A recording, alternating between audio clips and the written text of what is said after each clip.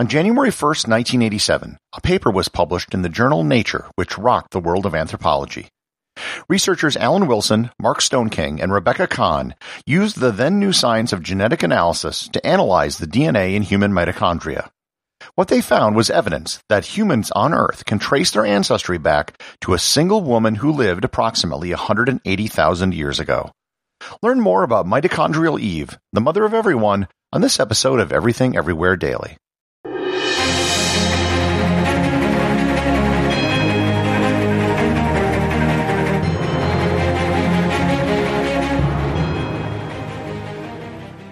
This episode is sponsored by ButcherBox. Summer is right around the corner, and that means cookouts. No matter what your preferred food is for a cookout or a barbecue, ButcherBox can help you make it the best. If you want to serve up some hamburgers, ButcherBox has grass-fed ground beef to make the perfect smash burger.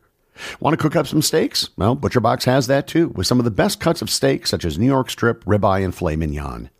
Do you like grilled chicken? Well, ButcherBox has some of the best pasture-raised chicken that you will find anywhere. And if you really want to wow people at your next cookout, you can try grilling some of their wild-caught salmon on a cedar plank. Sign up at butcherbox.com/daily and get a special deal. ButcherBox is offering my listeners a free-for-a-year offer plus an additional $20 off. You can choose salmon, chicken breasts, or steak tips free in every order for a year.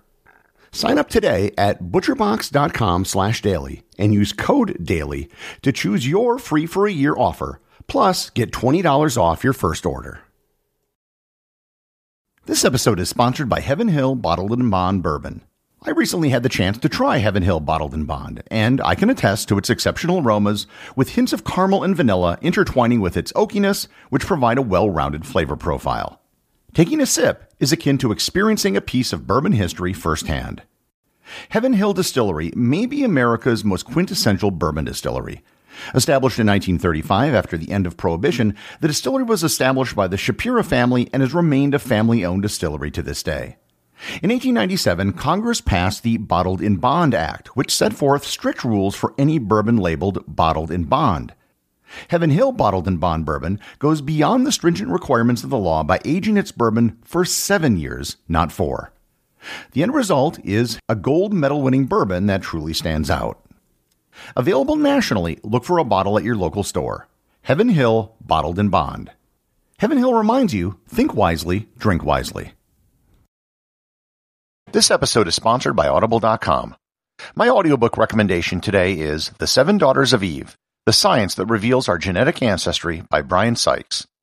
In 1994, Professor Brian Sykes, a leading world authority on DNA and human evolution, was called in to examine the frozen remains of a man trapped in a glacial ice in northern Italy. News of both the Iceman's discovery and his age, which was put at over 5,000 years, fascinated scientists and newspapers throughout the world. But what made Sykes' story particularly revelatory was his success in identifying a genetic descendant of the Iceman, a woman living in Great Britain today. You can get a free 1-month trial to Audible and 2 free audiobooks by going to audibletrial.com/everythingeverywhere or by clicking on the link in the show notes.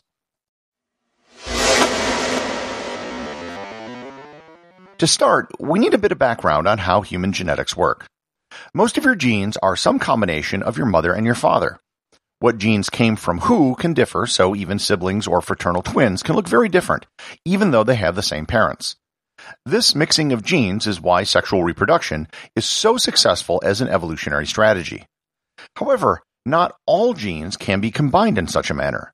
The mitochondria, which is the energy-producing center of our cells, have DNA that only comes from our mother.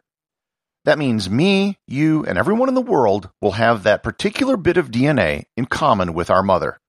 It isn't something that is recombined with DNA from our fathers. That means the DNA in our mitochondria doesn't change very much over time because it isn't recombining during the process of reproduction. However, it does change a little bit over time. Those are mutations that occur naturally. These mutations statistically occur at regular intervals. By determining the rate of mutation, you can create a type of molecular clock and work backwards to determine how long it was since different DNA diverged from the same DNA. It was using this technique that researchers determined how far back it was since we had our last common female ancestor. What they determined is that it was a woman who lived about 180,000 years ago, give or take a few tens of thousands of years, and she lived in Africa. She was dubbed Mitochondrial Eve. There's one other thing we know about her. She must have had at least 2 daughters. Why? Because if she had 0 daughters, she couldn't have passed along her mitochondrial DNA at all. If she had 1 daughter, then her daughter would be our mitochondrial Eve. This technique has led to some surprising conclusions and overturned many theories in anthropology. First, it lent a great deal of credibility to the out of Africa hypothesis. This theory holds that humans developed in a single place in Africa and then left Africa in one or more migrations to populate the rest of the world within about the last 200,000 years or so. This is the dominant theory today, and it's supported by most evidence, especially genetic evidence. Prior to the use of genetic evidence, the multi-regional hypothesis had many adherents. This held that humans had a common ancestor about 2 million years ago, and then spread around the world and evolved separately. Second, it helped narrow down exactly where in Africa mitochondrial Eve might have come from. Based on an analysis of genes of current human populations, and based on 3,000-year-old remains, it's believed that Eve came from the region of what is today the Kalahari Desert in southern Africa. The term Eve obviously comes from the Bible, and as such there's some confusion over what the term mitochondrial Eve means. Mitochondrial Eve was not the first human or the first woman. She also wasn't the only woman when she was alive. Other women alive when she was simply didn't have female descendants who made it to today. That was totally due to chance. She is simply the most recent common female ancestor that every human has on Earth today. Moreover, and this may confuse many people, mitochondrial Eve can change over time. As I just said, mitochondrial Eve is defined to be the most recent female ancestor we all have in common, who we can identify via our mitochondrial DNA. Over time, with increases in populations, people moving and intermarrying, genetic populations become mixed, and that person who is the most recent ancestor can change.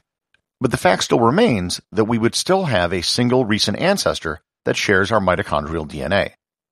As I mentioned, only females can transmit mitochondrial DNA. You might be wondering, is there an equivalent ancestor for males? And the answer is yes. The male equivalent would be DNA passed in the Y chromosome. This is only passed from males to other males. So, is there a Y chromosome Adam who is the counterpart of the mitochondrial Eve? Again, yes. However, the Y chromosome Adam and the mitochondrial Eve were not hanging out in some genetic Garden of Eden at the same time. In fact, they didn't even live remotely close to each other. It's estimated that Y chromosome Adam may have existed about 60,000 years ago, as opposed to mitochondrial Eve, who existed 180,000 years ago. How is this possible? Shouldn't they have been at least somewhat contemporary? Well, no. It all has to do with reproductive potential. Not even factoring in children surviving to adulthood, there's a limit to the number of children a woman can have in her lifetime. For example, an 18th century Russian woman holds the known record for having given birth 27 times in her life, with several multiple births. However, there are many examples of chiefs, kings, and emperors who had fathered hundreds of children. Genghis Khan, who lived only 800 years ago, may have fathered thousands of children. Genetic testing has shown that 8% of all men currently living in the former Mongol Empire are direct descendants of Genghis Khan, which means that at least 1% of everyone in the world today is descended from this one man who lived only centuries ago. These superfathers are why there is such a time difference between our genetic Adam and Eve. And just like our mitochondrial Eve might change, so too will our Y chromosome Adam. In fact, in the future, it might very well become Genghis Khan. To top it all off, I've been very specific when talking about both of these types of genetic ancestors. I've only discussed the specific origins of specific DNA. That doesn't mean, however, that these are our most common recent ancestors. If you do the math, the number of ancestors we have doubles every generation. You have 2 parents, 4 grandparents, 8 great-grandparents, etc. Assuming you have 25 years between generations on average, you quickly get to a point where we have billions of ancestors, which is much larger than the number of humans which ever existed. That means the most recent common ancestor might have only existed about 3,000 to 5,000 years ago. This person might have been a male or female, and statistically would have probably lived in southern or eastern Asia. It's hard to track this person genetically because, as I mentioned above, genes get mixed, and we can't track this as well as we can with mitochondrial DNA or Y chromosomes, which are only passed by a single sex. The thing which really lowered the date for the most recent common ancestor was the expansion of Europeans into places like the Americas, Australia, and the Pacific several centuries ago.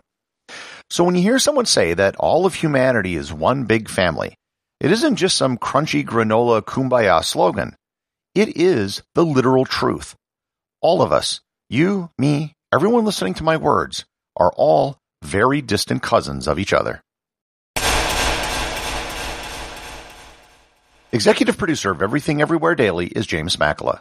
The associate producer is Thor Thompson. Today's 5-star review comes from Podcast Republic listener Matthew, who writes, "Interesting, eclectic, I love it." Well, thank you, Matthew. I'll take it. And thanks to everyone who's left reviews and who has shared the podcast with their friends. Let's face it, you all have at least one nerdy friend who would love this type of show. Share it with them and spread the nerd.